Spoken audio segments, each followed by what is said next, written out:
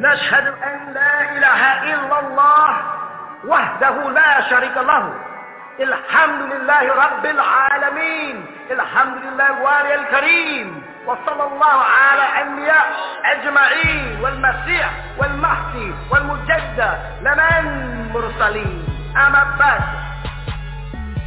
Are we not the bearers of witness that nothing would exist if Allah didn't create it? And that He is alone and has no part? And that all gratitude is for Allah subhanahu wa ta'ala, the sustainer of all the boundless universes. All gratitude is for Allah subhanahu wa ta'ala, the generous eternal friend. And send salutations of Allah on all of His prophets and His apostles, and on the Messiah, the anointed one, and on the Mahdi, the guide, and on the Mujaddid, the reformer, which was all sent from Allah subhanahu wa ta'ala. We send greetings and we send peace throughout the boundless universe to all. Assalamu alaikum wa rahmatullahi ta'ala wa barakatuh. The man of the hour, airing 7 days a week at 4 p.m. Eastern Standard Time on WGAG Radio. You've got to grasp what's taking place around you now that they've come to the realization that they can no longer contain you in that container. That the content of your character is overflowing the container. The container being the physical body or hat. And the content of you is overflowing, like it says, thy cup runneth over. You're overflowing now with information. You got questions that don't even meet up to the knowledge that He has put out yet. You're ahead of Him in time and faith. You want to know what happens when I die. Do I die? What is death? Am I going to go to heaven? Is there heaven? Do I go? Is it here? Is it there? And they can't answer these things for you. So not only is it happening in the church, but it's also happening on the college campuses. And it's also happening in the high schools. And now the junior high school kids are coming in with questions. So there's a worldwide acknowledgement that it's not out front in knowledge. Because they have too many things they can't answer. You follow?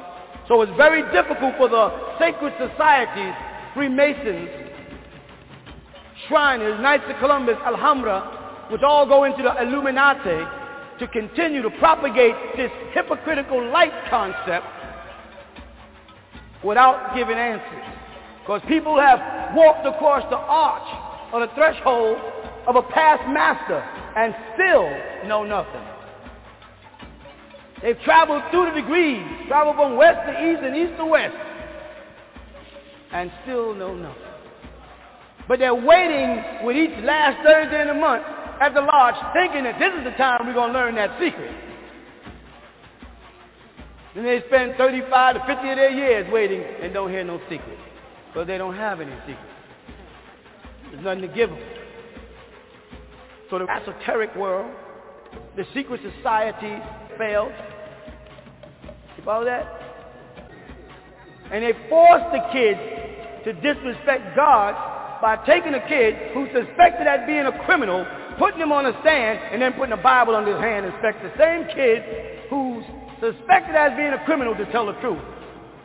Just by putting the Bible there is blasphemy.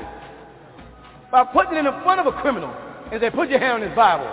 They expect them to tell the truth when they're there because they did something wrong. You see what I'm saying? Their system is over. The rule of the devil, and the devil has been ruling this world for 6,000 years. His rule is over. Now what people would love to feel is that tomorrow we get up and there won't be no devil. No. You know why? Because the reason why your container is overflowing is because you have diluted your contents with the devil's character. We are keeping the devil powerful. We have taken him into us. And he lives in us, in our desires to be other than ourselves. You hear me? In us wanting to live in his image and after his likeness and not in the image of the likeness of the what? No. I breathed into man a breath of life and man became a living. You don't want to be a soul. You want to be a body. You want to adorn the body. In other words, you want to take the container or the vessel called the body and you want to satisfy it, decorate it, feed it. But the content in the container has already been tilted or tinted with shaitan or Satan or Abbas or any name that you want to call, diabolos, bragos, all the Greek, whatever name you use, this malicious being is now moving in me and you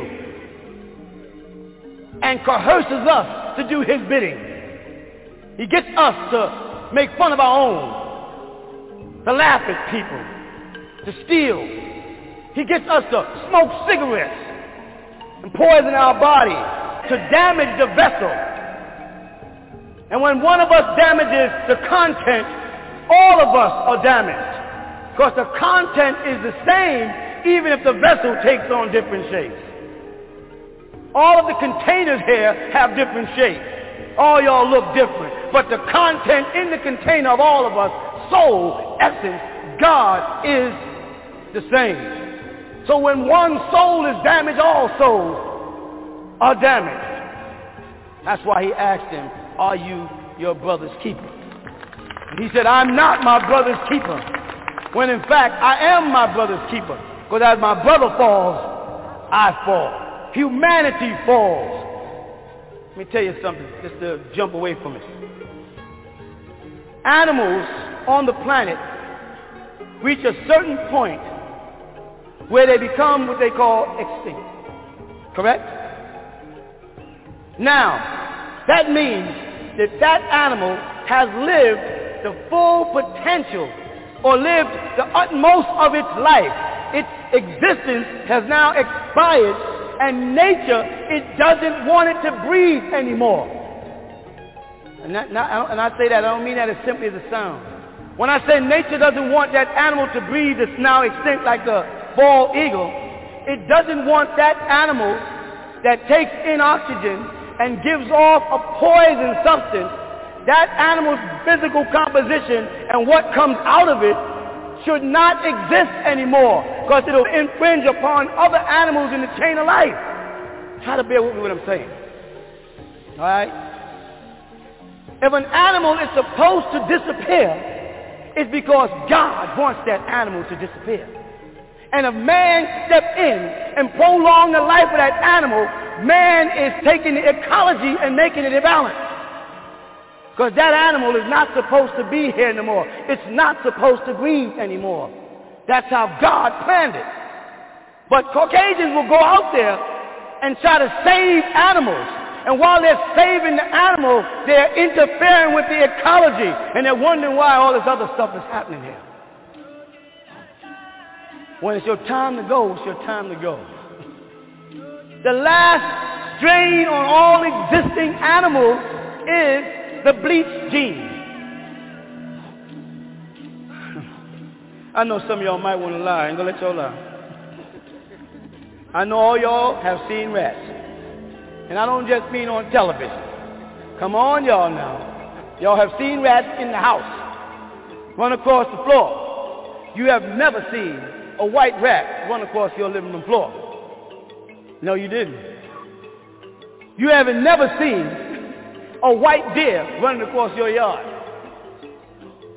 You ain't seen a white snake until recently. There wasn't no white lions. And every time they get a white snake, they go, look, a white snake. And they show that white snake in every movie they can. When they get a white lion, they take them to Las Vegas and show everybody, look, a white lion.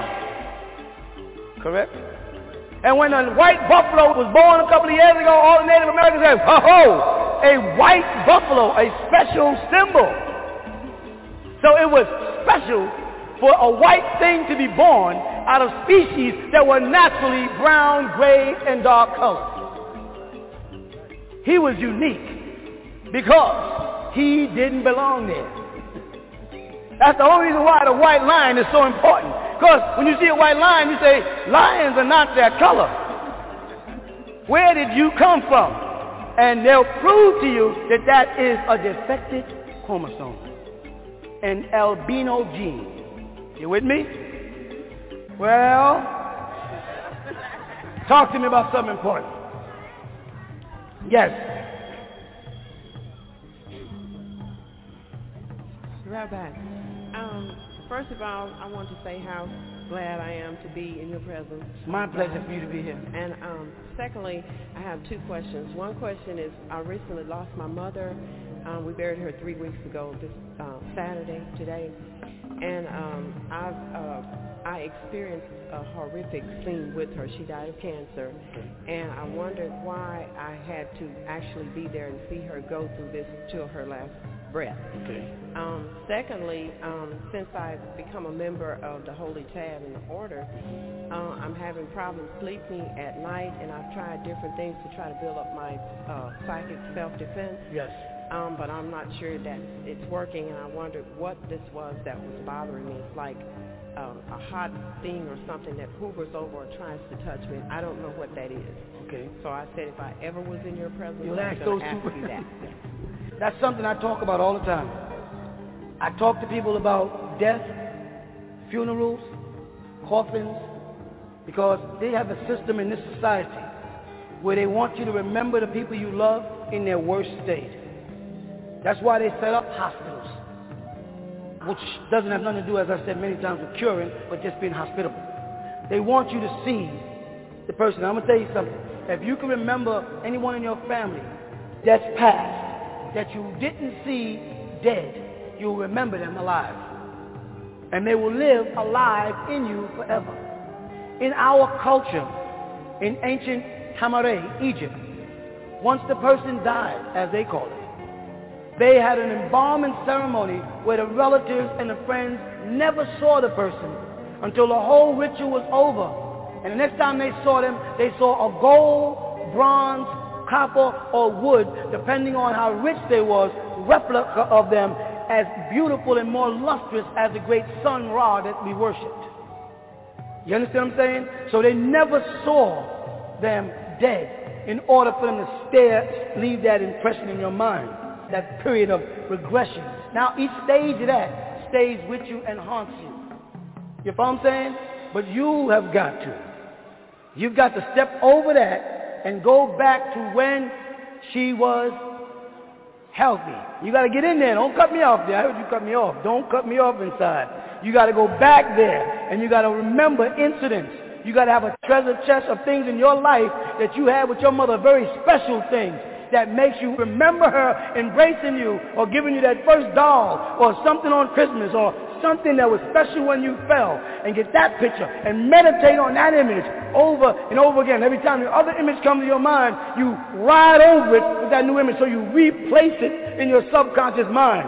Eventually the other image will fade away, and all you remember is the good, and you see her standing there, and you will have resurrected her to live eternally in your heart. You hear me? Now, as far as things haunting you in your sleep, what a lot of people don't understand is disembodied souls roam this planet because they're trapped here because they were too material. And when they passed, they couldn't get out. And they have to stay here until they fuse out. And they use people's life.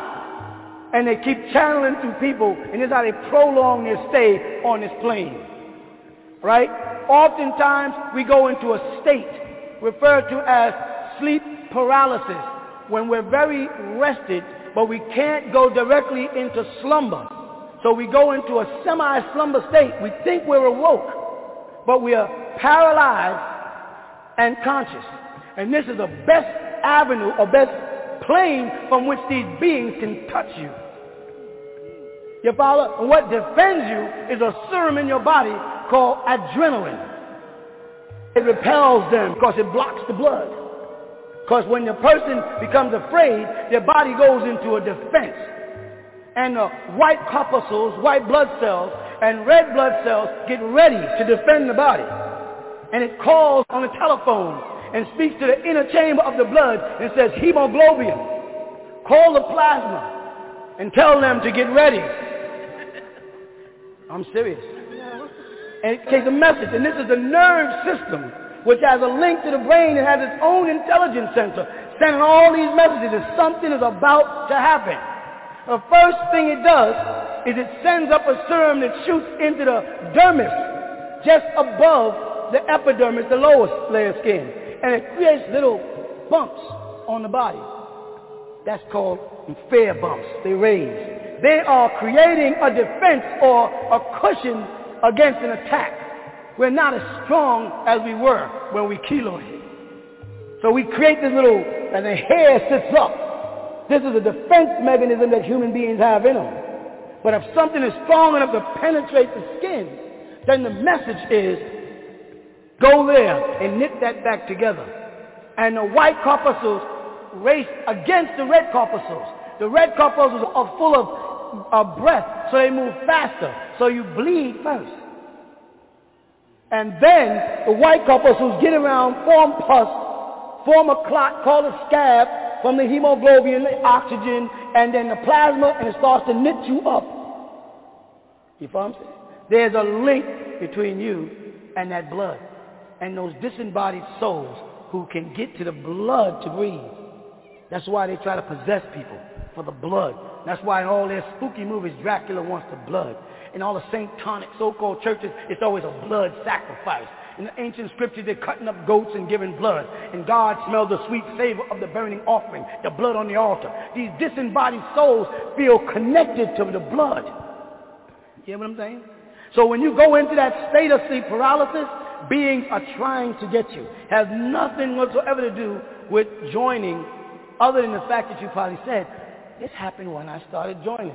And he goes, yeah, that's when it started happening. It starts creating, it becomes a reality. You're looking for a solution so that you can get rid of it. If you go back to when it started happening, trace of who you came in contact with, did you move rooms, did you change the direction you sleep in, anything, start putting the pieces together, you'll see where it really came in at. Beings are trying to get to you. Now here's the best part about it. If they could, they would have. If they could have gotten you, they would have done it by now. They're waiting for you to get weaker and weaker. And by not sleeping, your body becomes weaker and weaker. And your resistance gets weaker and weaker. And they think they can pounce down them. You follow what I'm saying? But they can't. Unless you let them in. That's why they tell you Dracula can't get in the house unless you invite him. In every movie. See, they can't get in unless you invite them. And they're trying to weaken you to fear of the unknown, the lack of sleep, until you say, something help me. Anybody help me. And they'll knock right on that door and walk in. Overcome them. Stay up until you fall out. And you'll be asleep. In other words, don't go to bed. I'm not going to bed. You understand what I'm saying? Let me go another way for you. There's another avenue here. This is another whole channel of people who they can't sleep. There's a fluorescent light. It's called daylight. What might be happening also is your body rhythms might be out. In other words, there are people that are night people. And they stay up at night and they sleep in the day. There's a solution to that. They have to take and put on a day light in a room with them during the night, until they can transform the night till the day. And then their body rhythm will change. People who take on night jobs and stuff like that eventually train their body to stay up at night. You understand what I'm saying? There's lights you can buy, a fluorescent light, not incandescent, fluorescent light. That's daylight. And you train yourself by sitting in front of that light. And even though it's night, it'll appear day to you. And eventually your body rhythm will start to change. That's another approach. Because I can't tell you which one it is. It could either be bad sleeping habits, or it can be beings trying to weaken you. I'd like to lean on the second. You follow what I'm saying? What was you going to say? I was just saying that, with us staying up all out, staying up till she fall out, that I have to stay up with her. And that puts a strain on me. It's like, I'm not asleep. It's like, sometimes it's like something is like You know, I can feel it. That's sleep paralysis. Then you're in a state of sleep. She's in a state of sleep paralysis. That's all it is. It's a form of being asleep and awoke at the same time. You're caught in between. Right? You may have to put yourself through that stress because you love her. You're right? It's enough days for her to catch her rhythm again. That's what love is about. It's about sacrifice. You may have to. I know you got to go to work, but you may have to take that strain and all the work and yarn to get her system back in place. I mean, that's not too hard to do, is it? But let's do it. If you want to investigate, but look up sleep paralysis. Read up on sleep paralysis. All right? Yes.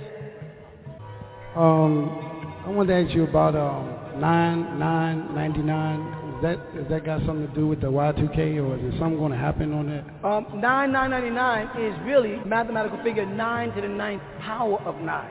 But when we write it out, people usually say 999. It's 9 to the 9th power of 9. That's the largest figure that you can calculate because the highest number is 9. Anything else, any numbers above 9 are compound numbers, meaning 11 is a compound of 2 ones. 12 is a compound of a 1 and 2. They're not numbers. They're compound figures. So 9 is the highest number. We have 2 figures of death and destruction that pertains to the beast, and his was 6666. That was when last time the devil came into power on earth. And that was up in 72nd Street when he incarnated through Pope Paul VI, PP6. A P is an inverted 6. You follow that? And then we have our own 999, 9th day of 1999, which was the end of the devil's rule. Those 2 figures are there. In Freemasonry, they hide behind the sacred number of the sacred names of Ra and say he has 69 names. You follow what I'm saying? That 69 names is symbolic of 6 and 9. 6 ether, 9 ether. 9 ether in death becomes ghost in 6 ether. 6 ether in death becomes nothingness. When Caucasians die, unless they are given a soul, like it says, he restoreth my soul. So you can have your soul removed and you can have your soul restored. Unless their soul is restored, they dissipate into nothingness. You follow? That's what happens with 6 ether, inverted 9. Okay, Bob. I got 3 questions. All right. Yeah, 4. The first one was a question. Oh, okay. I was listening to a tape, and I heard you say something about a red and blue star coming together, and I didn't know what that represented. That's one question. Another one is I was noticing that we dealing a lot with like microorganisms and stuff like that, in the books, and I'm trying to figure out, that's kind of a little bit different from some of the things that we usually did. And so another, who usually did? or that I usually read in our back doctrine. in our old books, the book called Science of Creation, I was breaking down microorganisms back in 1970. Oh, okay. So it's not new to me. It's much new. Your young readers are just catching up with it. Yeah. Okay. A lot of things I'm teaching today, I taught back. I wrote books back in 1967 under AMUNNUBI RAAKHPTAH. It's on archives in Washington. People didn't even know I wrote them about Egypt back then. Yeah. Okay, and the last one was I was just doing, from my old books. I just went back and I was studying them, over again, and I noticed like a pattern with some of the doctrine. It was like I noticed that like the number 46 was coming up over and over again, like the 46 people with Tammuz that did plagiarization. Chromosomes. And, that like that. 46 dynasties. Yeah. I was trying to figure out. That's an Egyptian figure. I mean, I'm just, is it more to that? Those 3 yes. questions is more? No, not more to the words, it's more to the number. Egyptians were in numerology. Okay. 46 is really not 46 in Egyptian, it's 4 and 6. And 4 represented the 4 elements: earth, water, and fire. Okay. Or wind and fire. And 6 represented the mark of Apapis. Apapis was the Egyptian way of saying Satan. Okay. Right? And that was his mark of identity in time. And his cycles worked in 6s. Our cycles work in 9. You know what I'm saying? Yeah. But 4 was the marking point of the universe, the 4 corners of the universe, and they represent the 4 elements that we identify with as incarnated beings. So each number you read in Egypt, when you see a number like 72, you say 7 and 2. And you look into the Egyptian mysteries as to what deities moved in 2. And you come up with Osiris or Asatru and Asit or Isis. And you say, okay, what deities moved in 5s? And you get the names of the 5 deities. What deities moved in 6? And you'll see a pattern there in the Egyptian mysteries. They tell a story about us. Okay. You follow? Which will be explained thoroughly in order. There's a new order in existence now. Breaks down all the secret mysteries. Go ahead. The red and blue star? Right. You look to the north when Venus comes into play, and you'll see a red star beside it. Okay. When Venus comes across as bluish green. Right? Those are signs of the alignment. Okay. Alignment that I didn't come up with. I must say that because these people are giving me the credit of being the person who used May 5th, 2000 as the alignment. And I didn't come up with that. Someone else was talking. There's a book out called May 5th, 2000 that I did not write. But they don't want to say a white man wrote it, because in case it don't happen, they'll say, I wrote it. But now that the alignment 4 of the planets, or 5 now, are lined up, now they're starting to put it in all the newspapers. And they don't want to say I had nothing to do with it no more. Yes. I just have 2 questions. One, the sister down there was speaking about as far as dreams were concerned. I never used to remember my dreams, but I seem to be having redundant dreams of me and my son just running away every other night, and I just want to ask that. First of all, there's a variety of different kind of dreams that people have. Some dreams are visions, right? Some dreams are messages. There's a difference between a vision and a message, because the message is for you and the vision is of something that's going to affect more than you. Some dreams are fears. Some dreams are movies that you write and design to hide and shelter other things that you are afraid of. Reoccurring dreams, as people call it, because remember, dreams is a sister to death. There's a link between dreaming and dying. The same thing happens. It's strange, y'all ask me sometimes questions that I was talking about all afternoon. Let me ask you a question. Have you ever had a dream that was real? It felt real. If you didn't wake up, how would you know that it was a dream? If you can't answer that, then how do you know this is not the dream? And you're waiting to wake up. By pinching yourself. You've never pinched yourself in a dream yet and got a reaction. Pinch yourself to make sure this ain't the dream. Okay? Now, what I'm reaching at is, reoccurring events are like a film that keeps, or record that keeps skipping. It's not solving itself. And that's why it's reoccurring. You've got to analyze it, find out in it the things that you added or coded in your dream so that you can dissect it and get to the root of it. And then and only then will it go away. Until you do that, it's going to keep reoccurring. It's a chipped record in your life of time. Some event has stamped itself in your mind, in your subconscious mind, and you are preventing it from dissipating. You're not trying to solve it. In other words, and it'll just keep on tumbling until you go back, analyze the dream, each incident, each person, and see which people you might be replacing. Because oftentimes in dreams, we replace people with people we want it to be, or people we don't want it to be with another person's actions. The environment I'm in, was I ever there? When was I there? What led to me being there? You know what I'm saying? Is it a heartbreak situation? Is it a desertion thing? Was I deserted from a guy I love at that certain point, at a certain place? And I reflected, because around the corner was a store I used to go to, so now I dream around the corner, but my mind is really on this side, but I don't want to be on this side, because that's where I was hurt. So I moved the dream to another place, and I replace his face with somebody I'm now with. And I do this, you know what I'm saying? That's how well the mind has been knitted to protect you against insanity. By the time a person goes insane, they're supposed to go insane. Because the brain is set up in a way that it will protect you against insanity. So you have to take that dream and write it down on paper and look at it and dissect it as the place, the people involved, then look back at yourself. How am I dressed? Why am I dressed this way? Who is in the dream with me? Why are they in the dream? Is it a kid or is it an adult? What are we doing? Walking? Are we running? Are we driving? Whose car are we in? Why that car? Are we driving too fast? Then you might remember driving with a person in the car that was driving too fast, who had too much authority, and you didn't want to say nothing, but you felt afraid. You stored that fear in your subconscious mind, and it waited for the rest of a puzzle that can project itself. It wasn't enough to portray itself, so it stays in the subconscious mind, and then another incident happens where someone raises their hand at you, right, and almost hits you, and you duck. right? And that stores itself. Later on, you're in a vehicle and somebody swings their hand at you in a dream. You've taken these two incidents and made them one. To rid yourself of it, all dreams is trying to do is keep you from storing waste information. So you dream it out of your existence. You follow? Because every time you dream, you sit back and analyze it right, you'll find out it relates to things taking place in your life at the moment.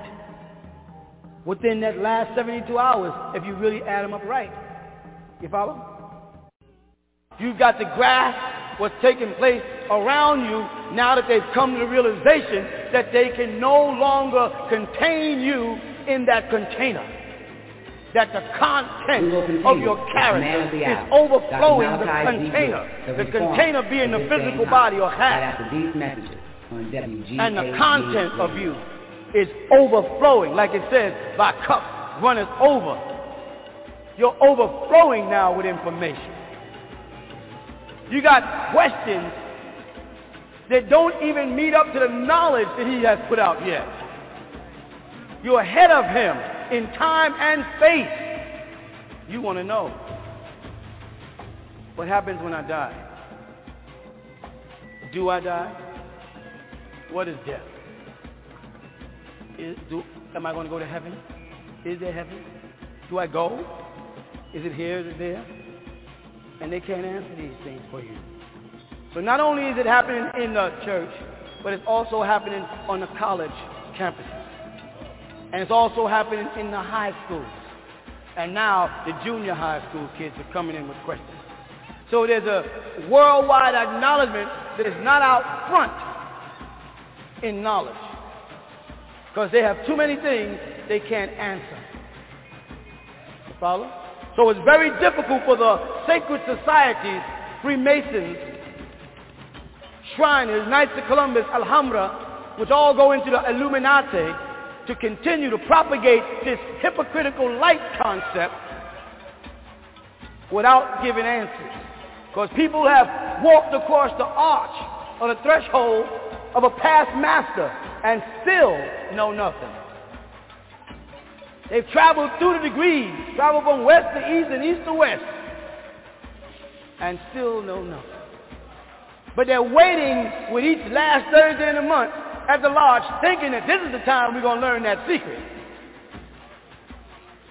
Then they spend 35 to 50 of their years waiting and don't hear no secret. Because they don't have any secrets. There's nothing to give them. So the esoteric world, the secret society failed. You follow that? And they forced the kids to disrespect God by taking a kid who's suspected as being a criminal, putting him on a stand, and then putting a Bible under his hand and expect the same kid who's suspected as being a criminal to tell the truth. Just by putting the Bible there is blasphemy. By putting it in front of a criminal and say, put your hand on this Bible. Expect them to tell the truth when they're there because they did something wrong. You see what I'm saying? Their system is over. The rule of the devil, and the devil has been ruling this world for 6,000 years. His rule is over. Now what people would love to feel is that tomorrow we'll get up and there won't be no devil. No. You know why? Because the reason why your container is overflowing is because you have diluted your contents with the devil's character. We are keeping the devil powerful. We have taken him into us. And he lives in us, in our desires to be other than ourselves. You hear me? In us wanting to live in his image and after his likeness and not in the image of the likeness of the what? No. I breathed into man a breath of life and man became a living. You don't want to be a soul. You want to be a body. You want to adorn the body. In other words, you want to take the container or the vessel called the body and you want to satisfy it, decorate it, feed it. But the content in the container has already been tilted or tinted with shaitan or satan or abbas or any name that you want to call, diabolos, bragos, all the Greek, whatever name you use. This malicious being is now moving in me and you. and coerces us to do his bidding. He gets us to make fun of our own, to laugh at people, to steal. He gets us to smoke cigarettes and poison our body, to damage the vessel. And when one of us damages the content, all of us are damaged. Because the content is the same, even if the vessel takes on different shapes. All of the containers here have different shapes. All y'all look different. But the content in the container of all of us, soul, essence, God is the same. So when one soul is damaged, all souls are damaged. That's why he asked him, are you your brother's keeper? And he said, I'm not my brother's keeper. When in fact, I am my brother's keeper. Because as my brother falls, I fall. Humanity falls. Let me tell you something, just to jump away from it. Animals on the planet reach a certain point where they become what they call extinct. Correct? Now, that means that that animal has lived the full potential or lived the utmost of its life. Its existence has now expired, and nature, it doesn't want it to breathe anymore. And I say that, I don't mean that as simply as it sounds. When I say nature doesn't want that animal to breathe that's now extinct like the bald eagle, it doesn't want that animal that takes in oxygen and gives off a poison substance. That animal's physical composition and what comes out of it should not exist anymore, because it'll infringe upon other animals in the chain of life. Try to bear with me what I'm saying. All right? If an animal is supposed to disappear, it's because God wants that animal to disappear.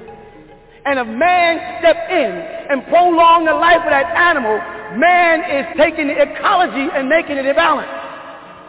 Because that animal is not supposed to be here anymore. It's not supposed to breathe anymore. That's how God planned it. But Caucasians will go out there and try to save animals. And while they're saving the animal, they're interfering with the ecology. And they're wondering why all this other stuff is happening here. When it's your time to go, it's your time to go. The last strain on all existing animals is the bleach gene. I know some of y'all might want to lie. I ain't gonna let y'all lie. I know all y'all have seen rats. And I don't just mean on television. Come on, y'all now. Y'all have seen rats in the house run across the floor. You have never seen a white rat run across your living room floor. No, you didn't. You haven't never seen a white deer running across your yard. You ain't seen a white snake until recently. There wasn't no white lions. And every time they get a white snake, they go, look, a white snake. And they show that white snake in every movie they can. When they get a white lion, they take them to Las Vegas and show everybody, look, a white lion. Correct? And when a white buffalo was born a couple of years ago, all the Native Americans said, ho-ho, a white buffalo, a special symbol. So it was special for a white thing to be born out of species that were naturally brown, gray, and dark colored. He was unique because he didn't belong there. That's the only reason why the white lion is so important. Because when you see a white lion, you say, lions are not that color. Where did you come from? And they'll prove to you that that is a defective chromosome, an albino gene. You with me? Well, talk to me about something important. Yes. Right back. First of all, I want to say how glad I am to be in your presence. My pleasure for you to be here. And secondly, I have two questions. One question is, I recently lost my mother We buried her 3 weeks ago this Saturday, today. And I experienced a horrific scene with her. She died of cancer. And I wondered why I had to actually be there and see her go through this till her last breath. Secondly, since I've become a member of the Holy Tab in the Order, I'm having problems sleeping at night, and I've tried different things to try to build up my psychic self-defense. Yes. But I'm not sure that it's working, and I wondered what this was that was bothering me. It's like a hot thing or something that hovers over or tries to touch me. I don't know what that is. Okay. So I said if I ever was in your presence, You'll I'm ask going those to ask two. you that. That's something I talk about all the time. I talk to people about death, funerals, coffins, because they have a system in this society where they want you to remember the people you love in their worst state. That's why they set up hospitals, which doesn't have nothing to do, as I said many times, with curing, but just being hospitable. They want you to see the person. I'm going to tell you something. If you can remember anyone in your family that's passed, that you didn't see dead, you'll remember them alive. And they will live alive in you forever.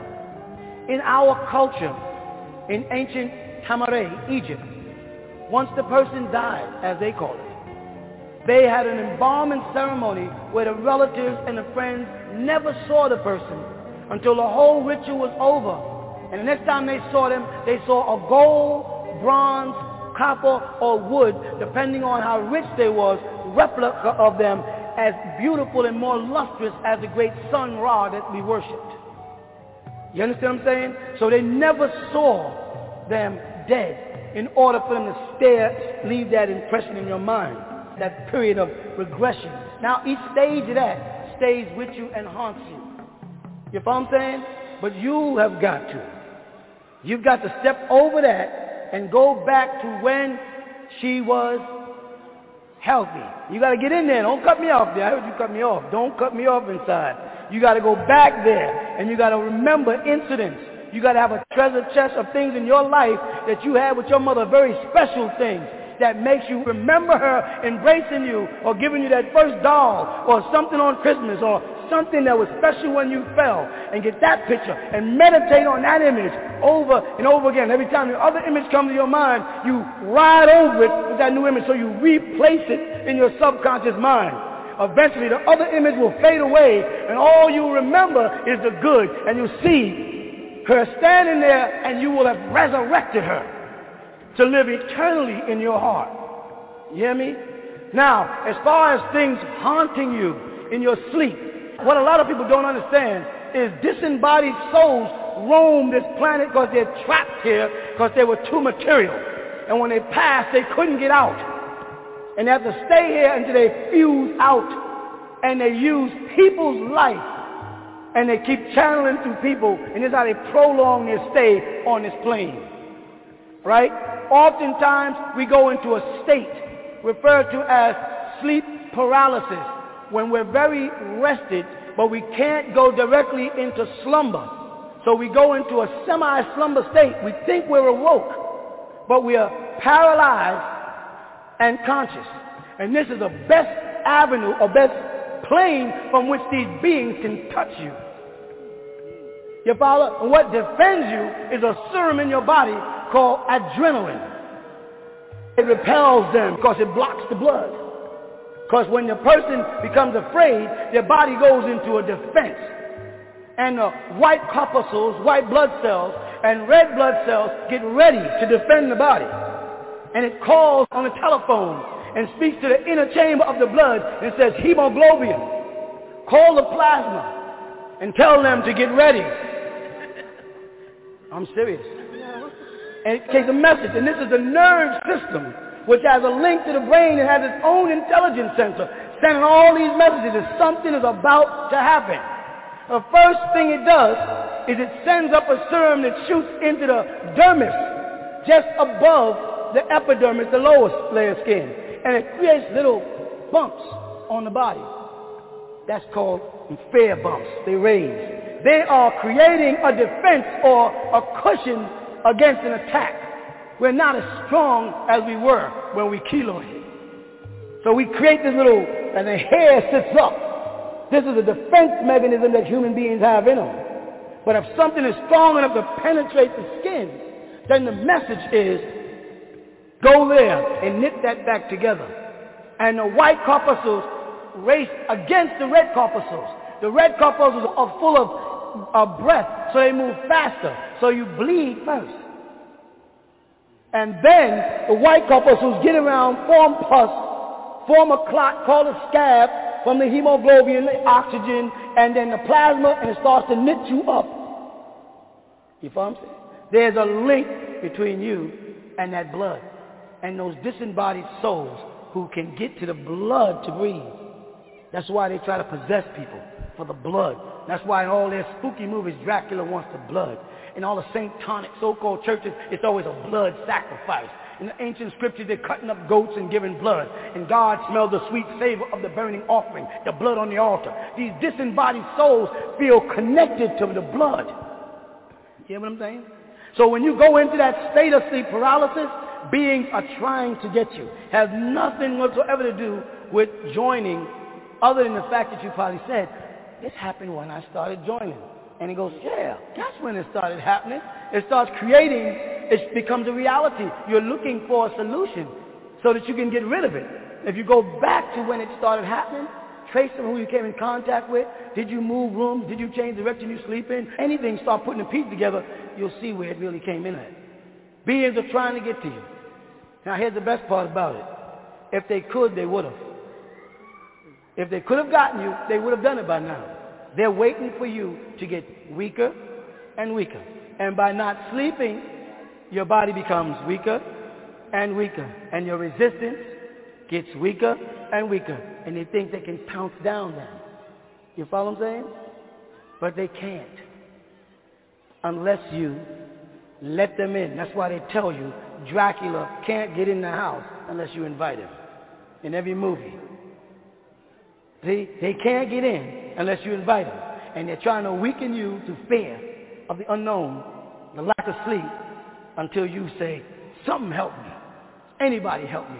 And they'll knock right on that door and walk in. Overcome them. Stay up until you fall out. And you'll be asleep. In other words, don't go to bed. I'm not going to bed. You understand what I'm saying? Let me go another way for you. There's another avenue here. This is another whole channel of people who they can't sleep. There's a fluorescent light. It's called daylight. What might be happening also is your body rhythms might be out. In other words, there are people that are night people. And they stay up at night and they sleep in the day. There's a solution to that. They have to take and put on a day light in a room with them during the night until they can transform the night till the day. And then their body rhythm will change. People who take on night jobs and stuff like that eventually train their body to stay up at night. You understand what I'm saying? There's lights you can buy, a fluorescent light, not incandescent, fluorescent light. That's daylight. And you train yourself by sitting in front of that light. And even though it's night, it'll appear day to you. And eventually your body rhythm will start to change. That's another approach. Because I can't tell you which one it is. It could either be bad sleeping habits, or it can be beings trying to weaken you. I'd like to lean on the second. You follow what I'm saying? What was you going to say? I was just saying that, with us staying up, staying up till she fall out, that I have to stay up with her. And that puts a strain on me. It's like I'm not asleep. It's like this time it's like something is like, I can feel it. That's sleep paralysis. Then you're in a state of sleep. She's in a state of sleep paralysis. That's all it is. It's a form of being asleep and awoke at the same time. You're caught in between. Right? You may have to put yourself through that stress because you love her. You're right? It's enough days for her to catch her rhythm again. That's what love is about. It's about sacrifice. You may have to. I know you got to go to work, but you may have to take that strain and all the work and yarn to get her system back in place. I mean, that's not too hard to do, is it? But let's do it. If you want to investigate, but look up sleep paralysis. Read up on sleep paralysis. All right? Yes. I wanted to ask you about 9999. Is that got something to do with the Y2K, or is there something going to happen on that? 9999 is really mathematical figure 9 to the 9th power of 9. But when we write it out, people usually say 999. It's 9 to the 9th power of 9. That's the largest figure that you can calculate, because the highest number is 9. Anything else, any numbers above 9 are compound numbers. Meaning 11 is a compound of 2 ones. 12 is a compound of a 1 and 2. They're not numbers. They're compound figures. So 9 is the highest number. We have 2 figures of death and destruction that pertains to the beast, and his was 6666. That was when last time the devil came into power on earth. And that was up in 72nd Street when he incarnated through Pope Paul VI, PP6. A P is an inverted 6. You follow that?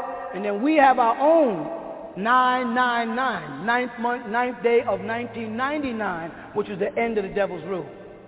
Those 2 figures are there. In Freemasonry, they hide behind the sacred number of the sacred names of Ra and say he has 69 names.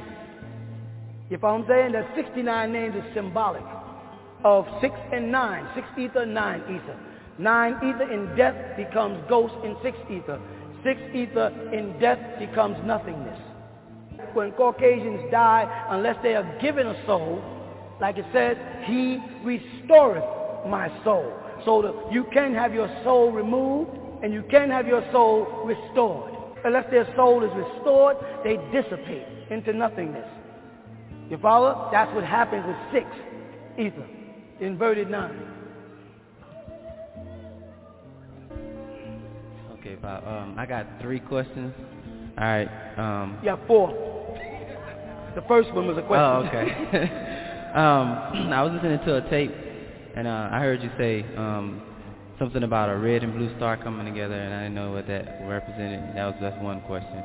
Another one is I was noticing that we dealing a lot with like microorganisms and stuff like that, in the books, and I'm trying to figure out, that's kind of a little bit different from some of the things that we usually did. And another, who usually did? or that I usually read in our doctrine. Back in our old books, there's a book called Science of Creation. I was breaking down microorganisms back in 1970. Oh, okay. So it's not new to me. It's much new, young me that's just catching up with it. Yeah. Okay. A lot of things I'm teaching today, I taught back. I wrote books back in 1967 under AMUNNUBI RAAKHPTAH. It's on archives in Washington. People didn't even know I wrote them about Egypt back then.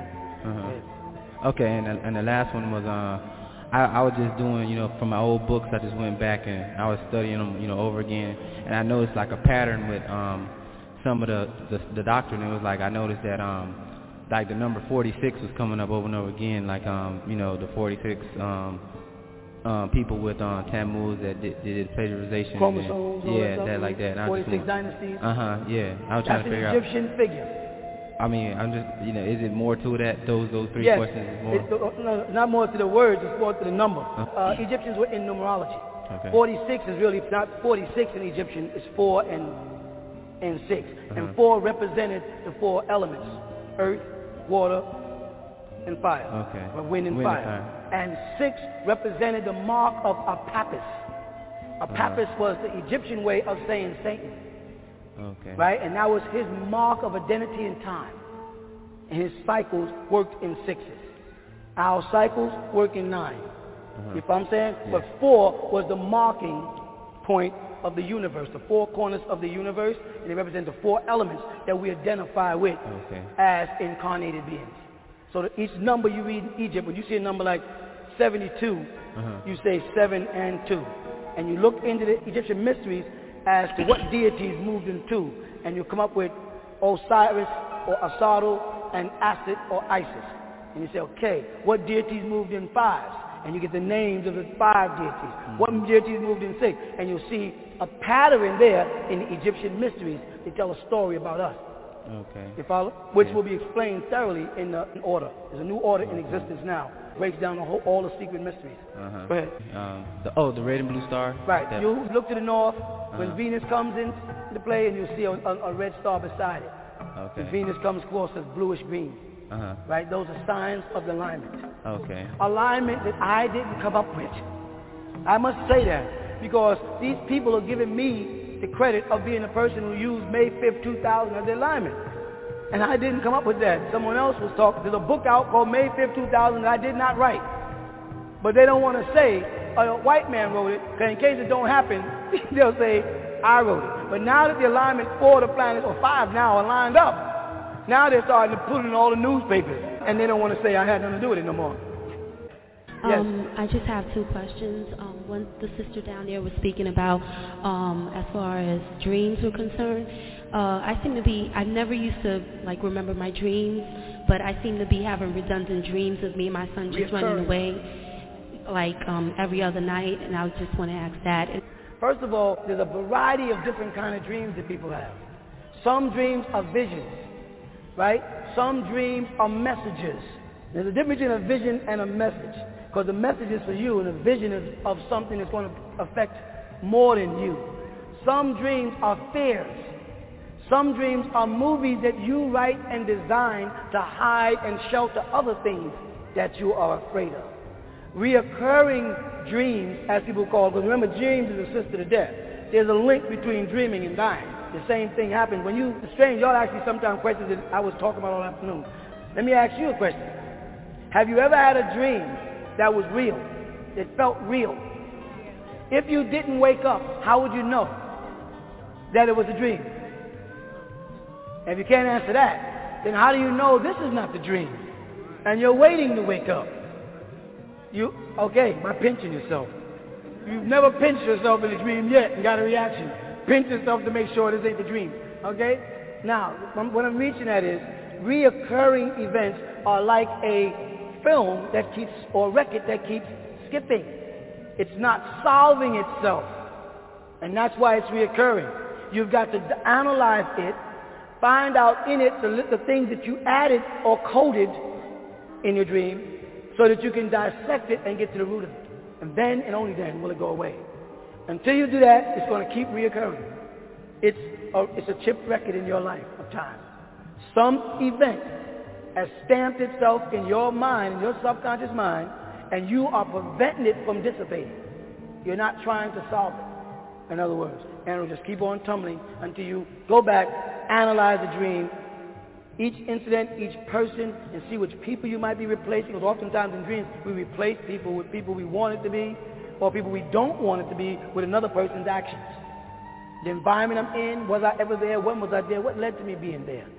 You know what I'm saying? Is it a heartbreak situation? Is it a desertion thing? Was I deserted from a guy I love at that certain point, at a certain place? And I reflected, because around the corner was a store I used to go to, so now I dream around the corner, but my mind is really on this side, but I don't want to be on this side, because that's where I was hurt. So I moved the dream to another place, and I replace his face with somebody I'm now with. And I do this, you know what I'm saying? And that's how well the mind has been knitted to protect you against insanity. By the time a person goes insane, they're supposed to go insane. Because the brain is set up in a way that it will protect you against insanity. So you have to take that dream and write it down on paper and look at it and dissect it as the place, the people involved, then look back at yourself. How am I dressed? Why am I dressed this way? Who is in the dream with me? Why are they in the dream? Is it a kid or is it an adult? What are we doing? Walking? Are we running? Are we driving? Whose car are we in? Why that car? Are we driving too fast? Then you might remember driving with a person in the car that was driving too fast, who had too much authority, and you didn't want to say nothing, but you felt afraid.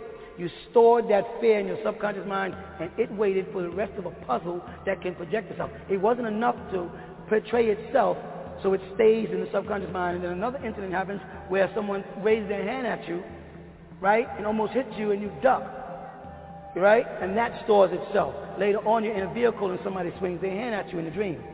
You've taken these two incidents and made them one.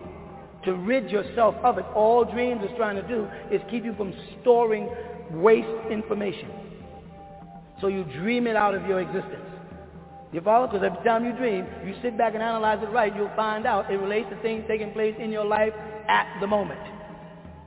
Within that last 72 hours, if you really add them up right. You follow?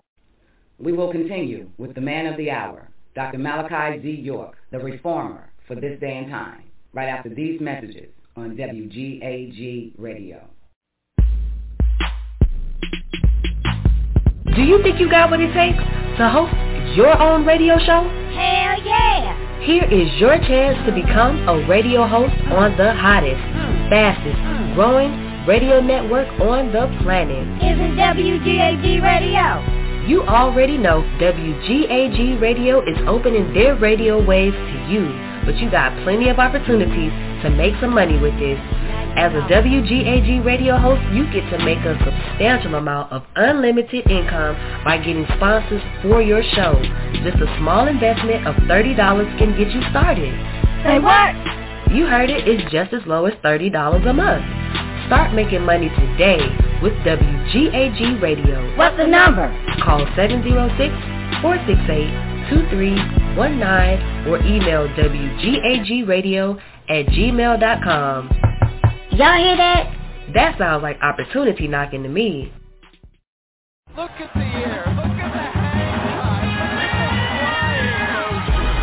hang. People always debate it. Who's the greatest player of all time? Dumb question. It should be, who's the greatest team of all time? WGAG Radio. Sorry, Showtime. WGAG Radio. Back to back. WGAG Radio. First three-peat. WGAG Radio. Even with the flu. The WGAG Radio. No push-off. WGAG Radio. And my favorite. Radio. Tough to beat that. What? You think there's someone else? Prove it.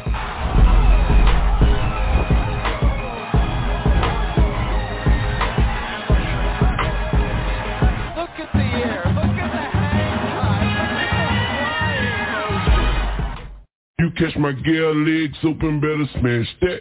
Don't be surprised if she asks where the cash at. Let's talk about what they don't want you to talk about. On the Donna Coleon Show, Blog Talk Radio, Monday through Friday, 12 noon Eastern Standard Time, or GeorgiaGospel.com. WGAG Radio. Now welcome back to the Man of the Hour.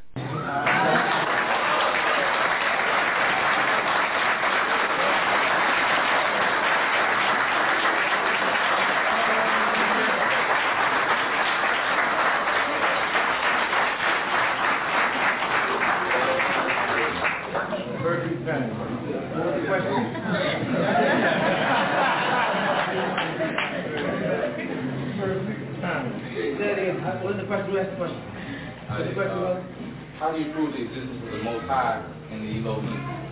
Alright, first of all, when you introduce the word Most High, you have, in our Roman time, we have several different languages we have to deal with.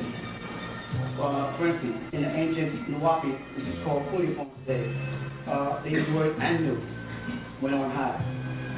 By the time the Hebrews got it, it became Elion. By the time the Syriac or Muslims got it, it became Al-Aliyu, right? It changes accordingly. And what it implies is that the L, and you can do that in, let's say, if you look at it in levels of height, then you say the Most High is that being that is what? The highest, which puts him in levels with other beings. So in order for Allah subhanahu wa ta'ala, as the Muslims say, to be the Most High and Aliyu, then there must be other beings that he was weighed against to attain that position. You follow that? That's what I try to explain to the Muslim world. When they say Allah will Aliyu, one of his attributes, Allah is the Most High, or Allah is the highest. You have to say highest of who or what. How you become the highest of something unless there's something compatible to you or something that was a challenge to you and you have what? Overcome it. You understand what I'm saying? So when Melchizedek, the way the Bible translates the name, met Abraham, right? He taught Abraham about Elion, El in the Torah. Right? The Most High, the highest. Because Ibrahim or Abraham or Abraham, to the Latin name again, was already worshiping as a Chaldean. He already had a religion. He already prostrated. He goes in the Torah or Tanakh. They tell you that he fell on his face and he prayed before those Hittites. when he was buying the tomb for his wife. Right? You follow that? So he understood prostration already. So he understood prayer already. But Melchizedek had to come and tell him, get back to the worship of Anu. Now, why would I say Anu when they use Ilion El in the Tanakh or the Torah? Because Melchizedek was not a Hebrew.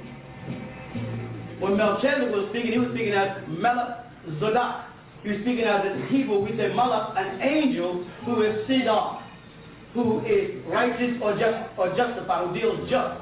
So he wasn't speaking as a Hebrew or an Israelite or a Muslim.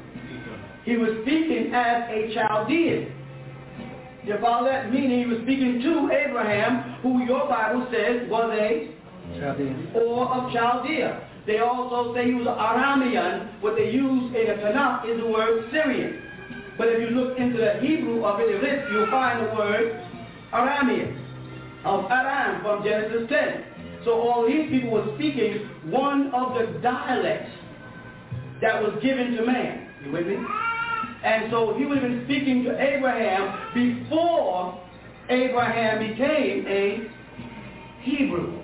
The word Hebrew, simply Ivrit, means, or in Arabic, Ebra, means to cross from one place to another, to cross over the Tigris Euphrates. He was going to the furthest point of our land.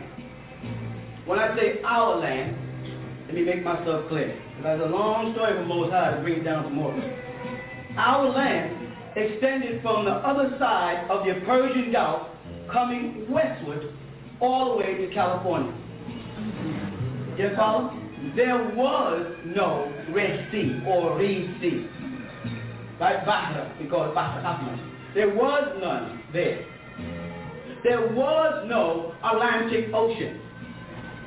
Continental drift and continent drift resulted in land masses moving. Thus, there was no Africa. There was no separation called South America. All those pieces of land, when pushed back together, will give you one bland spot of water in the center. And that bland spot today is off the coast of what they call Bermuda. You with me? Was all part of what they ancients called the Yucatan. Beneath the Bermuda is now what they refer to as the Bermuda Triangle. A magnetic field. That was the capital of our kingdom.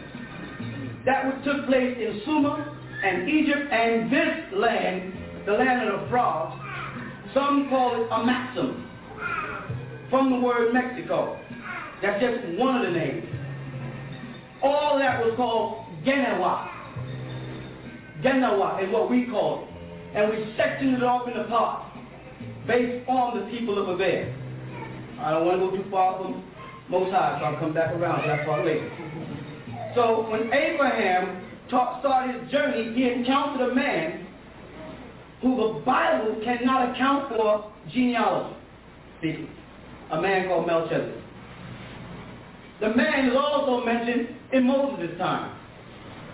The man is also mentioned in the book of Hebrew in Jesus' time as being after the order of Melchizedek.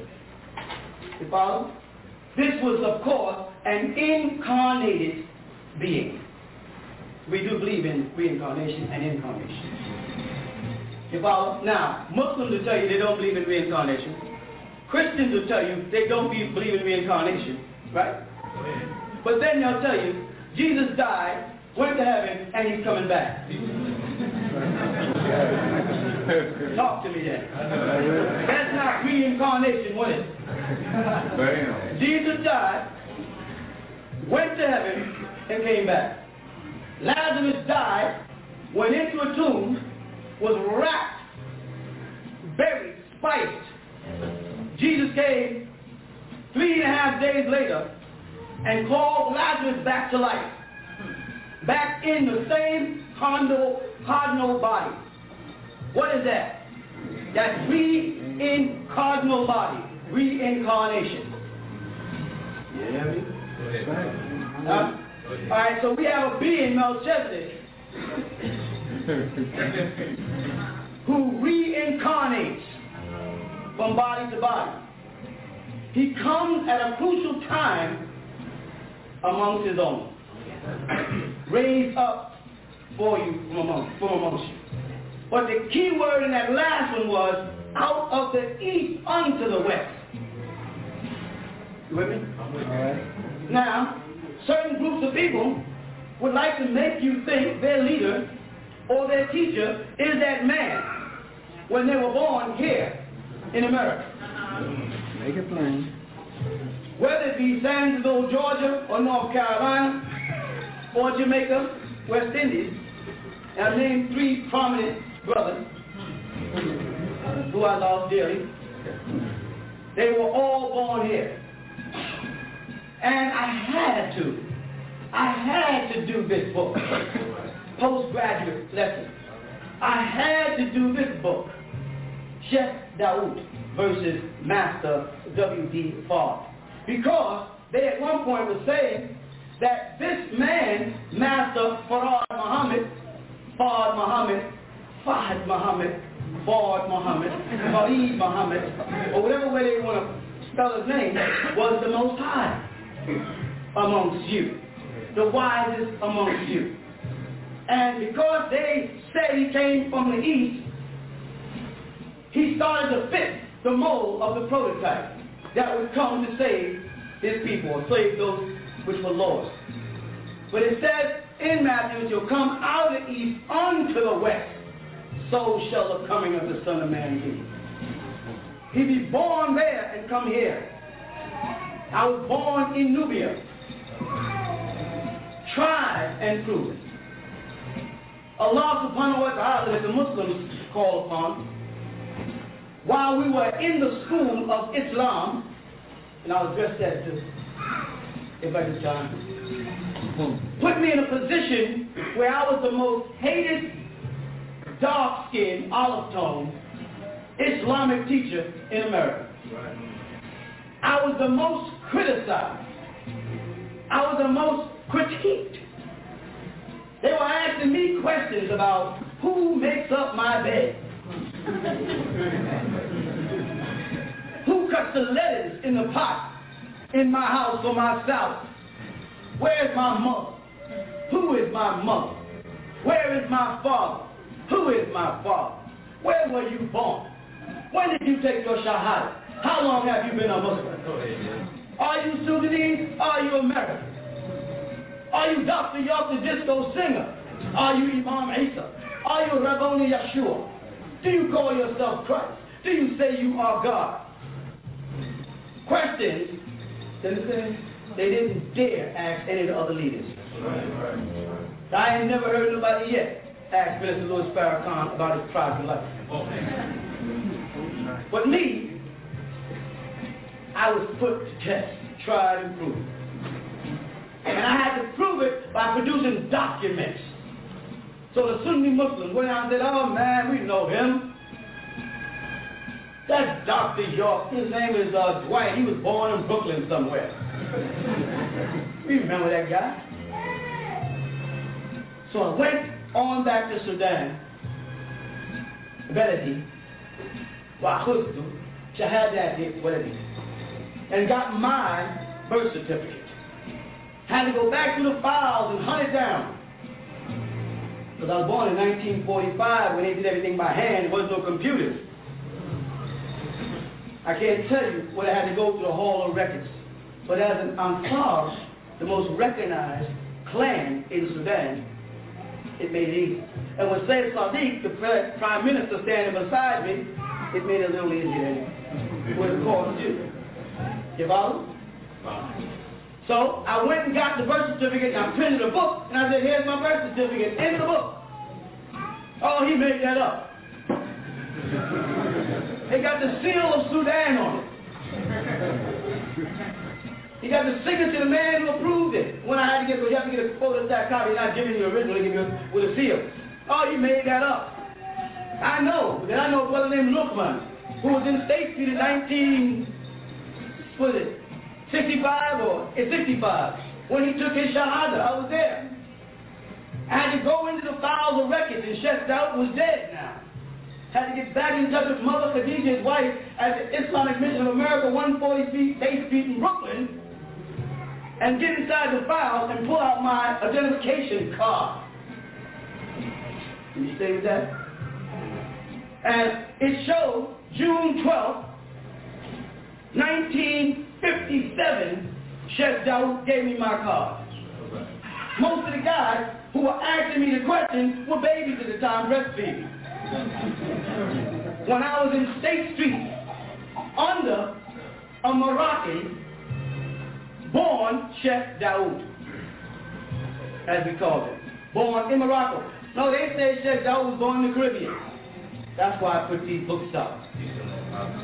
Because he gave me the information. You with me? Because I had to establish in this latter day and time who the Most High is amongst us. That Most High is like the Freemasons say, the highest degree of information. In the Islamic world, they say the Imam is the smartest person in the mosque who knows the most Quran, and in their case, the most Hadith or Sunnah, who's best at fiqh, Sharia, a whole bunch of nice, fancy Arabic words. Whoever knows the most becomes the Imam of Imams, which would make him the highest of the Imams.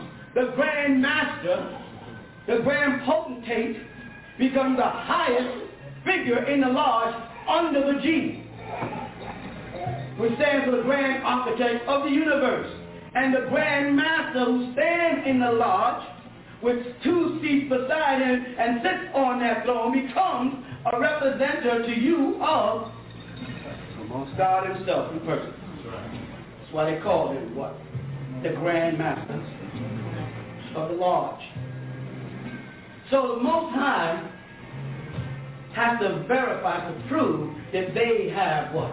The most knowledge, the most wisdom, and the most understanding to give you an overstanding. Not just knowledge, wisdom, and understanding. I saw knowledge, wisdom, and understanding. I heard knowledge, wisdom, and understanding. And I listened to knowledge, wisdom, and understanding being taught to my people for years. And I thought it was necessary. Because it is necessary to go to kindergarten before you go to the university. Right? It was all necessary. You follow?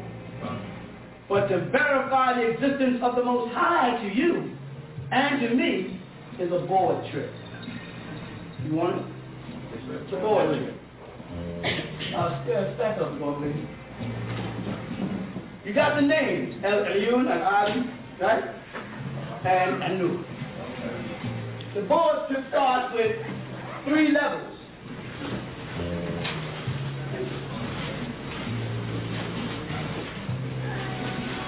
This is level 3, 2, and level 1. This level here is Earth. I'm sorry. This level here is sea. This is Earth. And what is this going to be? Sky. You want to say heaven, I know. The word heaven is a Latin word, haven. It also implies a docking point in a marina. This is why, in Islam, the first thing that was said to Muhammad 1400 years ago was, Ya Muhammad, Iqra. Iqra, read. The first thing you find in the book of St. John is, in the beginning was a word. You know? And the first thing that happens in Genesis is a conversation. They don't understand. The key to unlocking all your problems is in language. And all the leaders won't take time to master the language. Something is key. We're going to touch with this one. Y'all with me? Yeah. Now, in ancient Egypt, we have Shu, right? We have Get, and we have Nun. With that's the deity of the sky, the deity of the earth, and the deity of the underworld. which becomes when the Greeks stole it and changed Fahit, which is Thoth, over to Hermes, they also changed all the names. And they changed this one here to Zeus, this one here, the earth, the sea to Poseidon, and the earth, which they call the earth, Hades. Hades, which is the word they use for hell, Zeus, the deities in the sky, and Poseidon, the deity beneath the water. You with me? If you want to walk it now, I'll walk you right across the table. If you want to walk it. But it's work. And I want you to try to prove it wrong. That's my job. Alright? I can take this out in many cultures and give you many different names. But that would lose you and waste time. What I want to take you to is the reality that every culture and all cultures acknowledge this state here, the Most High. The Greeks call it Theos. That's the word in your Bible in Greek for God, Theos. And it's running synonymous with Elohim, the way they use it. But they have Kurios also, for Lord. You got that? There's Theos, that's the Greeks. The Elohim is the more modern version taken from Nephilion, Hebrew word Nephilah, to come down, Genesis 6. The Nephilah as it be called Nephilion. Or the word Jabbar, from Jebalim, from Gibor, from the mighty ones. Also, Gibor used in there where the word algebra comes from, which goes back before the Muslims, so it's in the Torah, in Genesis chapter 6 as Gibor. So God did not invent algebra, who was just some Muslim. All that happened before Islam. Most of the time when Muslims are telling you about the accomplishments of Muslims, they're talking about pre-Islamic times. They say mathematics was created by Muslims. The cipher was created by Muslims. They're talking about so-called Arabs before the coming of Muhammad. And so it had nothing to do with Islam. It had to do with the Arabs who lived in Arabia before Muhammad was even born.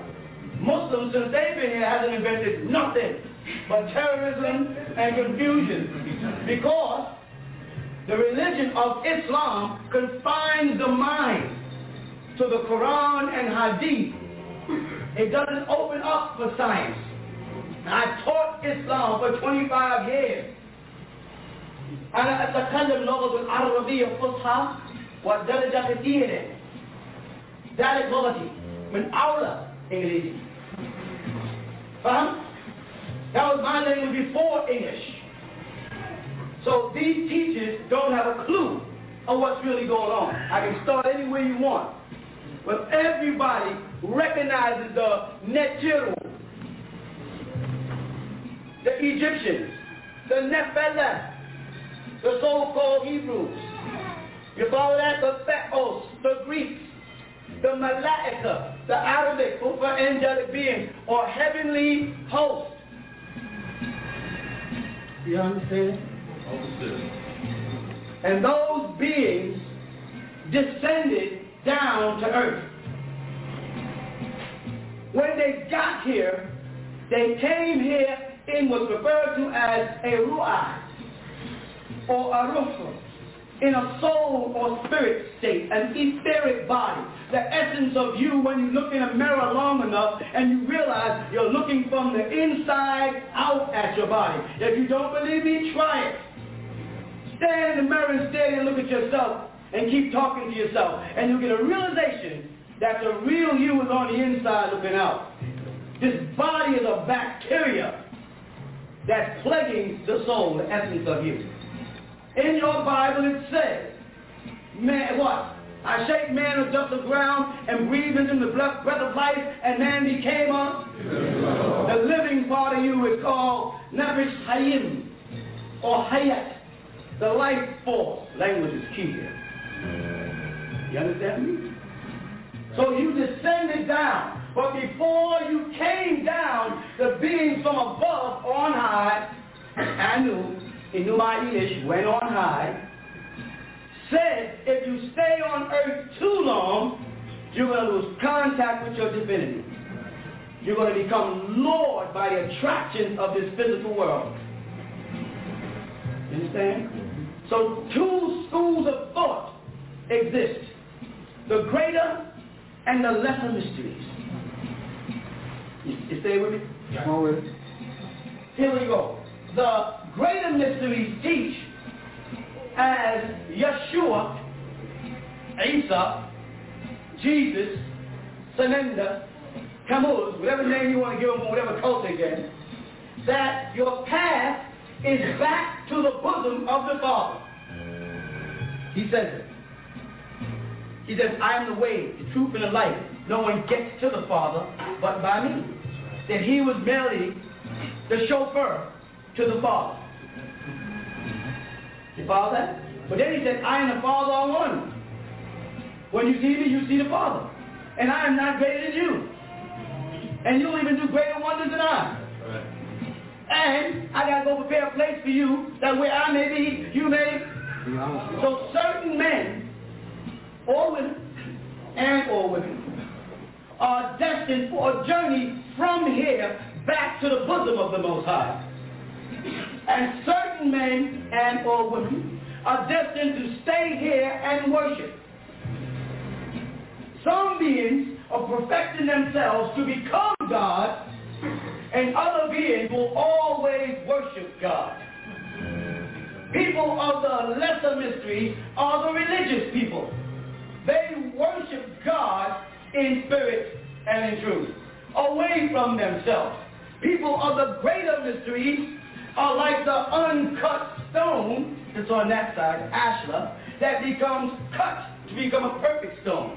Become a part of the building block of the Most High in place. You with me? Some of you here are of the lesser mysteries, and some of you here are of the higher mysteries. You have people who grab the higher mysteries and play games with them. I heard a brother say, and it threw me off a little bit. He said, Allah means I, so L-A-L-L-A-H. Now I heard the 5% use it, and I know that they stole it from the Moorish science symbol, whether they want to admit it or not. Sorry with me. But the sad thing of it is do you want the truth or you want me to play the game with everybody else? Come on with it. Come on with it. I'm saying that because sometimes when you tell the truth, it's bitter to people. And they get mad at you. They don't really want to hear the whole truth. They want to hear what the man puts in books. And they're real good at referring to white man books. And quoting his books against anything a Nubian has to say. But I take you directly to the language so you can see it, so we can dispel this part of the spell right now. Come on with it. You with me? Come on with it. This word is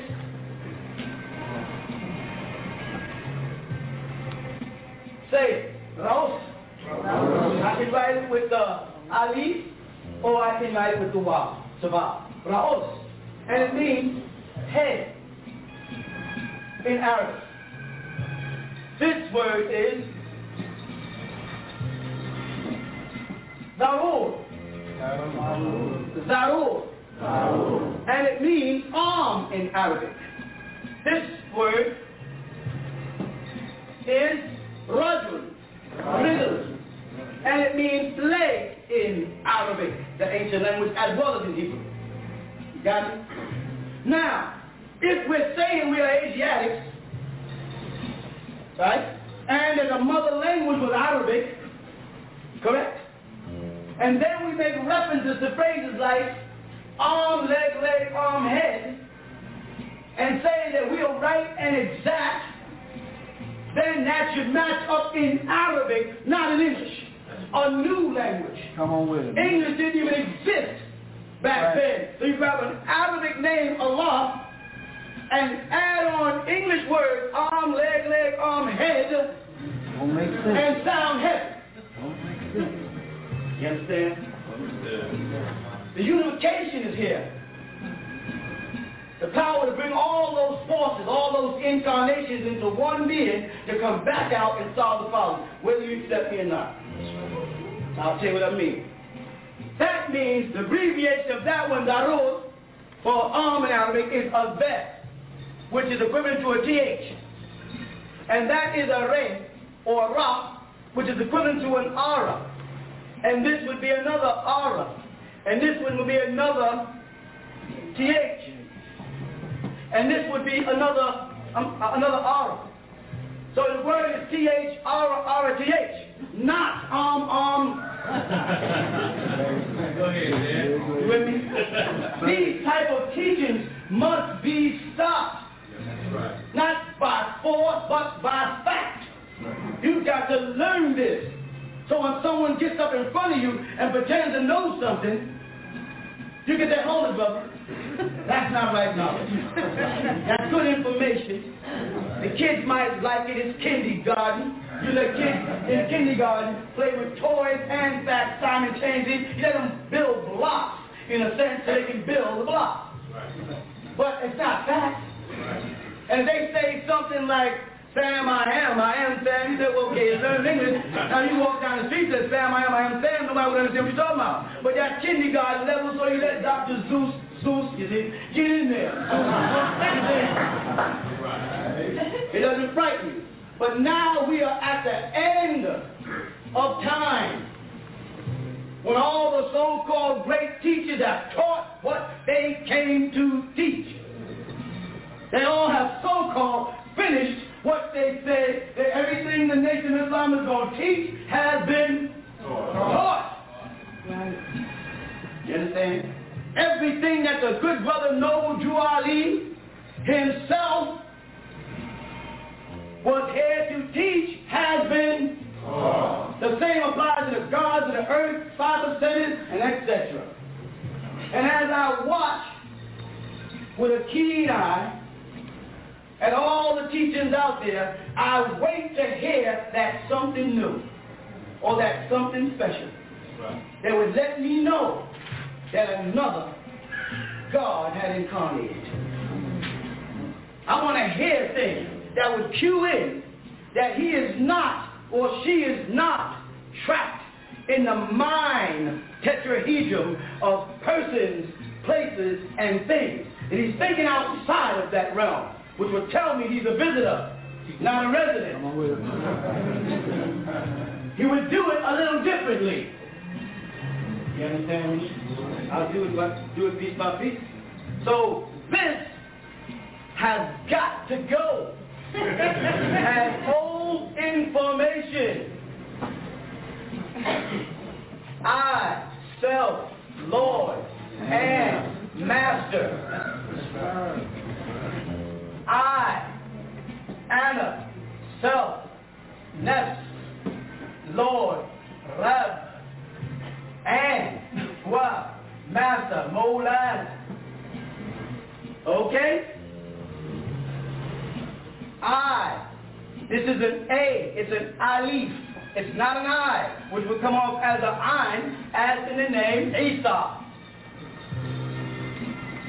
Where they write I-S-A in their own books. This is a different letter than the Arabic letter alif. Just like in Hebrew, I write the alif or I write the ein.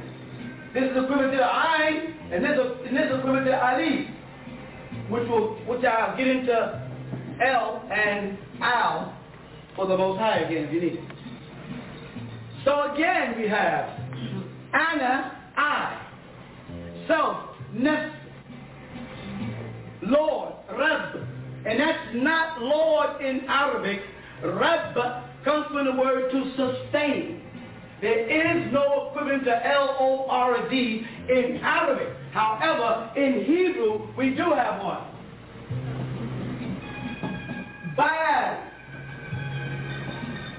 Baal, the Babylonian statue, called Lord or Lord. You understand? And then Master, Molana. All that means is a teacher. So no, the word Islam does not break down to I, self, Lord, and Master. And you left the other A out in Arabic because the word is written like this in Arabic. And that there's a second A, the alif or lam alif.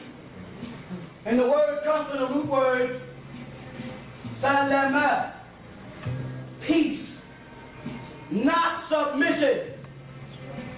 Submission would be a new word created when they added a shadda to double the L, sallam. And if I pray on my brother, I say, Taslam, do you surrender in a headlock? Oh, it could be the other way. He could have me in a headlock. And he could go, Taslam, in Arabic. Understand? And he would know, I surrender. Well, you see what I'm telling you, these things? These things is what's keeping us back. These things is what's making the people out there not realize who their Most High is today. In person. The wisest amongst you is to lead you to the Father. Not the wisest amongst you is the Father. I am not my Father. I am of my Father. I am not Jesus. I am not the Messiah. If I'm not Isa, don't let the Sunnis put that crap out there. They need that. So that's all they know. That's all they know what? That's all they know how to attack is the obvious. When I say I'm Malachi or Melchizedek, the Muslims don't have a dialogue for that. So they can't address it, so they say, well, we know him as A.E.O. They can't say, well, we ain't no Melchizedek. What's Melchizedek? What's that in Arabic? They don't know. Nebi Khidir, El Khidir, the green one. Then some Arabs say, oh, that's what he's talking about. No, he ain't that. They said, what did that do? And how do you know that? You know what I'm saying? And yet that is blank. This must go. You with me? This is old information. This information was taught to you about us.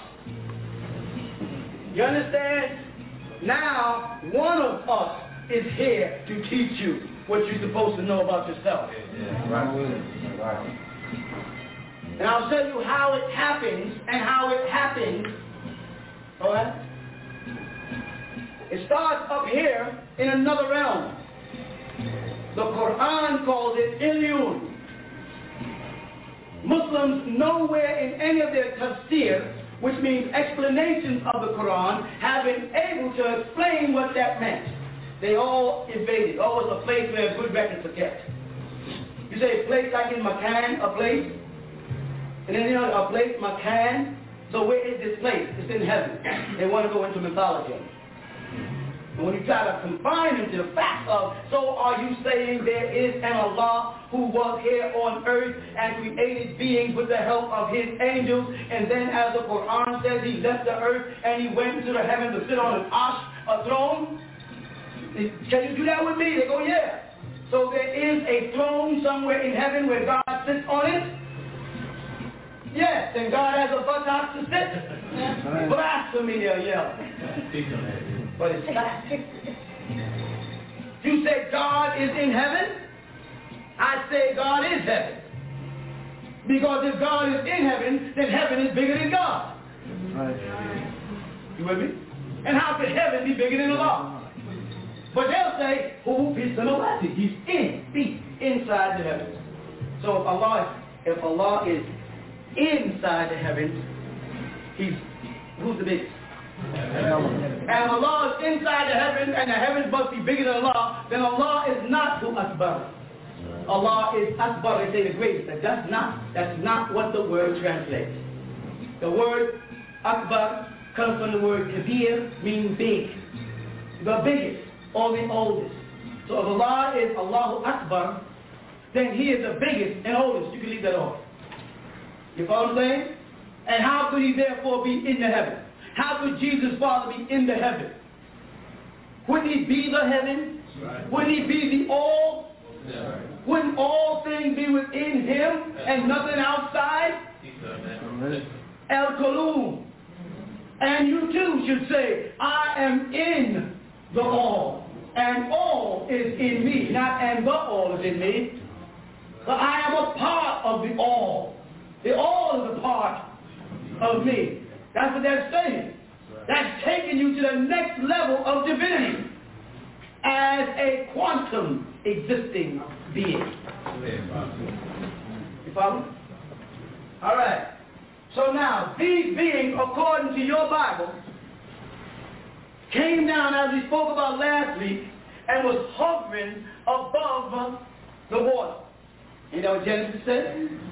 And the Spirit of God moved upon the surface of the water. God was not moving on the land. God was not standing on the land. God was moving on the surface of the water. You see why the Christians got that Jesus walk on water? Because they had to try to make him look like God. You understand? They want to put his father out of position and put his son in, like all corporations do. It didn't work. Now, but what did it say? Upon the face of the deep. That means the deep is dealing with the sea. You with me? So some beings who were in the sea was looking up at the Spirit of God moving across the water, while land was still boho and toho, as Hebrew puts it, void and without form and darkness. Void and darkness, without form. So the planet was in a dark state because the sun's light could not get through. You follow? And a dust cloud covered the planet. And certain beings called Elohim, which is a plural,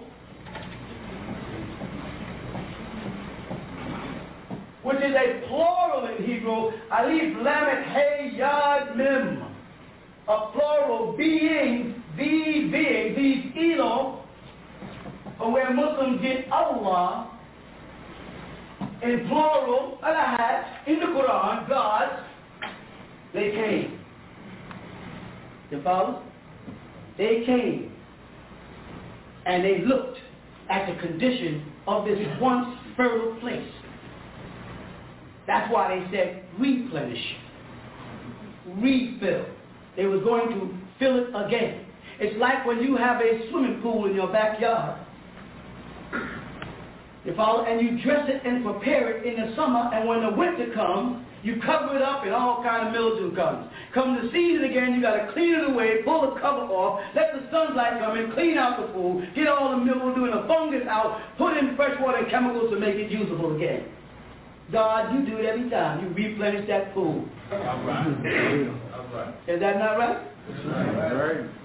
The beings came, the Quran calls them the Malachi, which is Allah, or the Nephilians, or the Neptune, or the Shishonki, or the Kachina, whatever language you want to come from. You want to play Native American, we'll do that.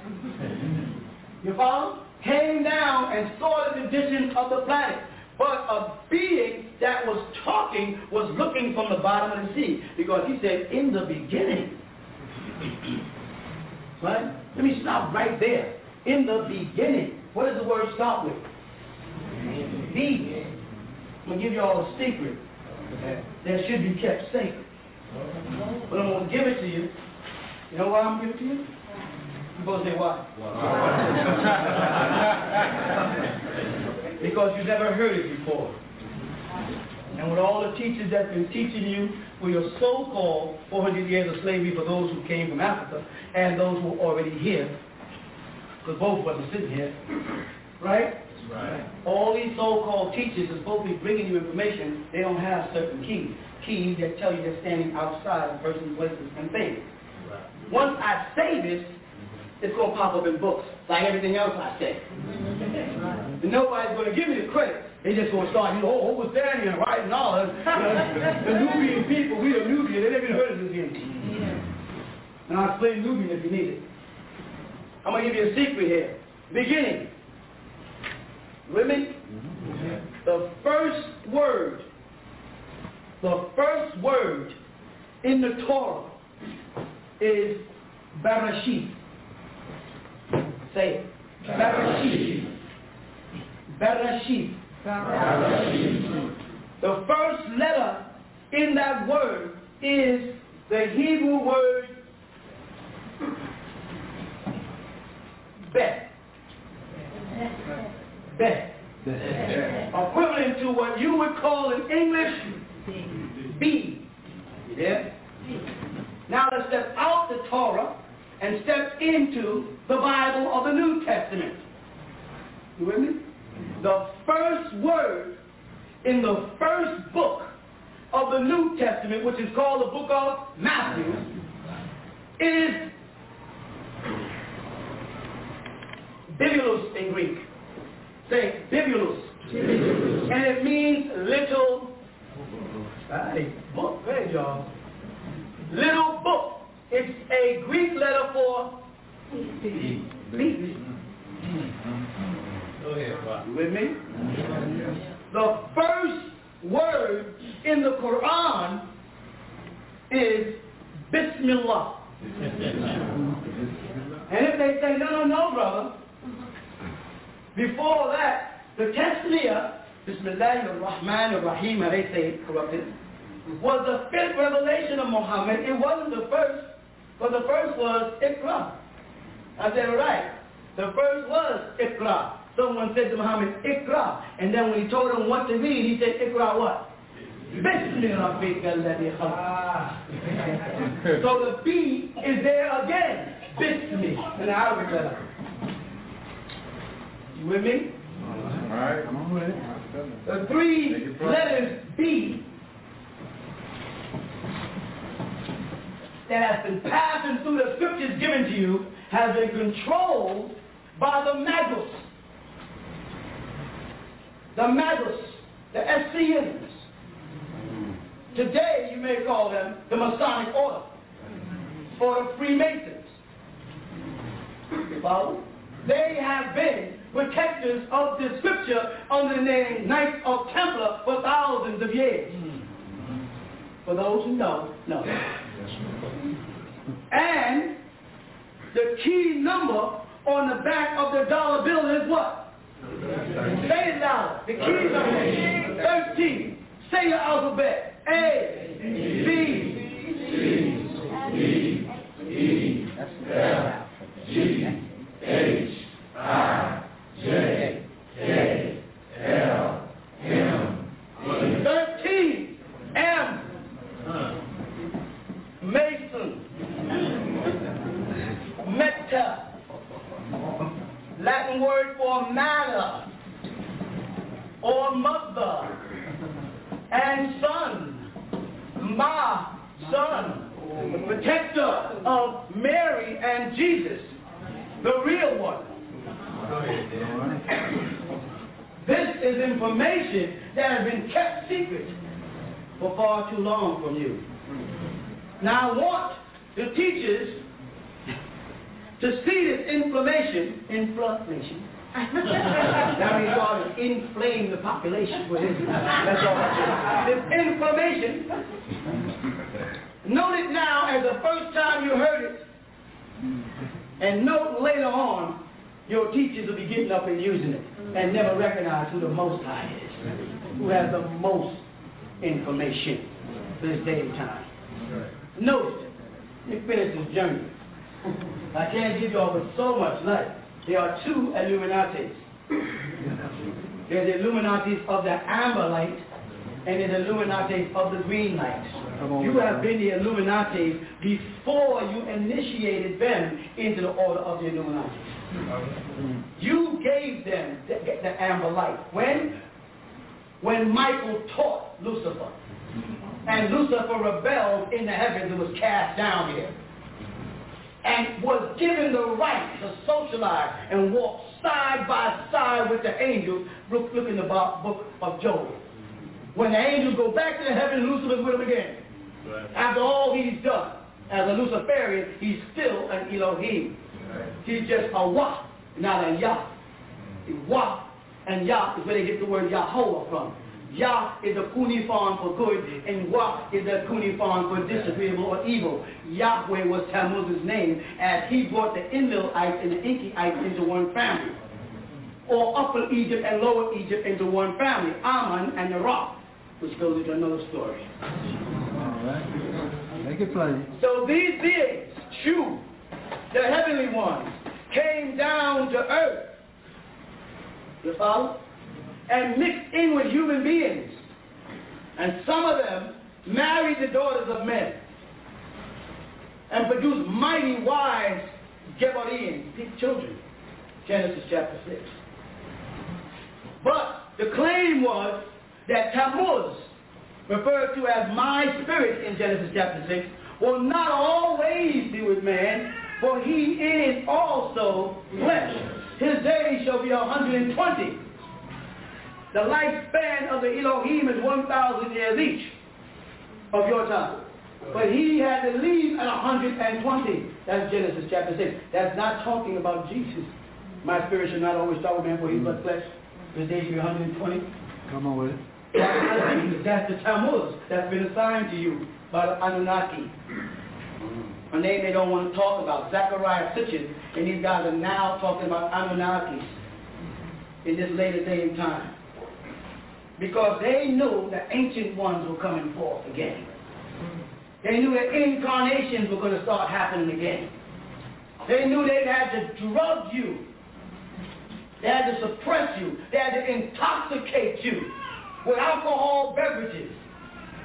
And when that didn't work, as old days, our fathers and grandfathers stayed drunk off of brew. When that was not strong enough to suppress the God in you, you know, they moved on into heroin.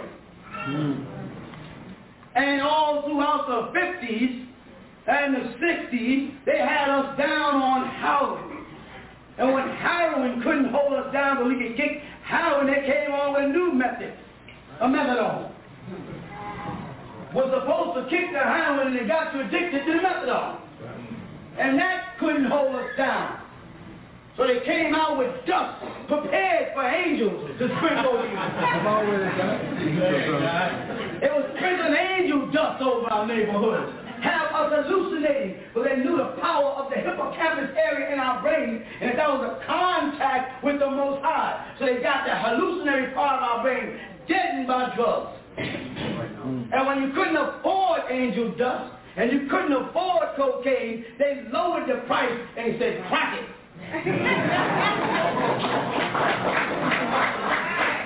Penetrate that skull by any means possible. Crack his head open. Eat his brains. And we start burning ourselves out on a pipe with crack. You know what? You're kicking that too.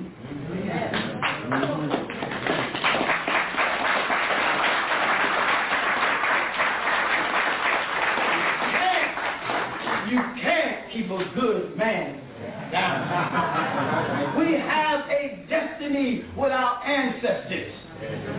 Whether you want to call them Egyptians, Moors, whatever you want to call them, we have a date. And when that date comes, nobody can mess with it.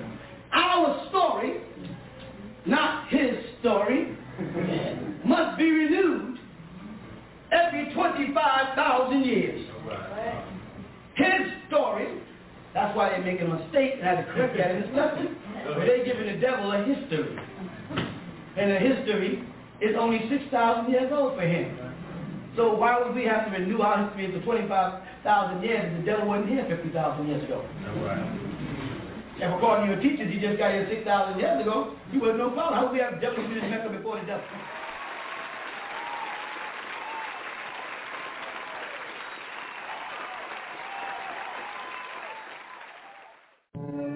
نشهد أن لا إله إلا الله وحده لا شريك له الحمد لله رب العالمين الحمد لله الوالي الكريم وصلى الله على الأنبياء أجمعين والمسيح والمهدي والمجدد لمن مرسلين أما بعد.